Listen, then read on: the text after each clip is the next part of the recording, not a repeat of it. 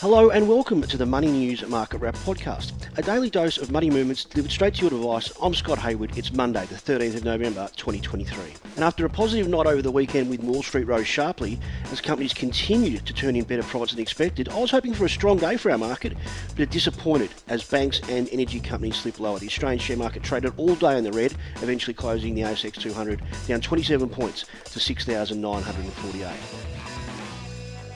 And finishing off our series on the major Australian banks, today we saw ANZ drop its results. Just like its competitors, the day was a good one with the bank reporting an earnings increase of 14% to $7.4 billion. But despite the narrative of rising interest rates being good for the banks, the company has put its success down to the diversification of the business.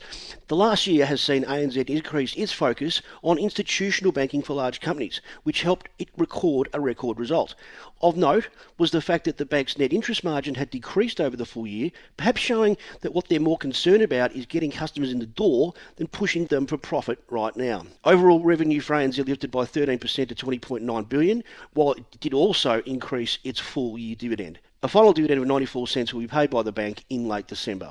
But a record profit is a good day for any company, so the bank's management was positive. Here's ANZ CEO Shane Elliott when we spoke to him. We've got to have something really sharp and meaningful out there, and that's what we've been doing. And, you know, the fact that we've been winning more customers than others is a really good thing. And particularly at a time when more Australians are worried about the cost of living, worried about the cost of their home loan, it's good to be out there with a price where we can win business.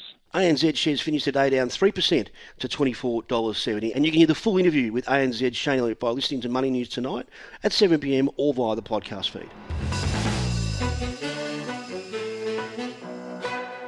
So the winners and borrowers up more than 5% to $4.93, along with fertiliser manufacturer up far from on the nose today as Incitec Pivot rose more than 1% to $2.94. Origin up 1.5% to $8.78. Altium helped lift the technology sector shares up just under 2% to $42.88. But Elders was the star of the show with its full year presentation exceeding market expectations. Shares up more than 18% to $7.31. ANZ led the other banks generally weaker. Macquarie down 2.5% to close below $160 a share.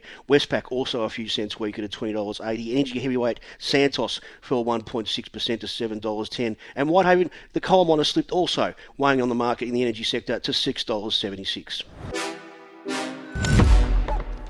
So the currency markets and the Aussie dollar is steady, buying 63.59 US cents, also buying 52 British pence, a little weaker against the Japanese yen, buying 96 and $1.07 New Zealand. The price of gold also weaker over the weekend, sitting at US $1,939 an ounce. Iron ore stronger at $128.07 US a tonne. Brent crude oil also weaker to $76.42 a barrel, and one Bitcoin much stronger over the weekend, now worth 58,229 Aussie dollars. And just finally, as we move through the 21st century, the thinking in university education is best to excel a career might be changing. That's according to data on the behaviours of undergraduates, showing the number of students studying for a bachelor's degree has fallen by more than 13% since 2016. Amongst the barriers listed to getting higher education was expensive tuition fees, no guarantees on career success, reluctant to take on loans, and inefficient financial support to get the degree done. Experts believe that those coming out of a university these days are already owing $50,000 on their degree. It really isn't the kind of small change anymore to do the typical uni student habits of lazing around during the day and partying away the nights. So on the show, we'll hear more from ANZ on their record profit, plus look at the world supply chain following cyber attacks on DP World ports. That's 7 p.m. tonight on your radio, via streaming or on your podcast feed. I'm Scott Hayward. I'll see you then.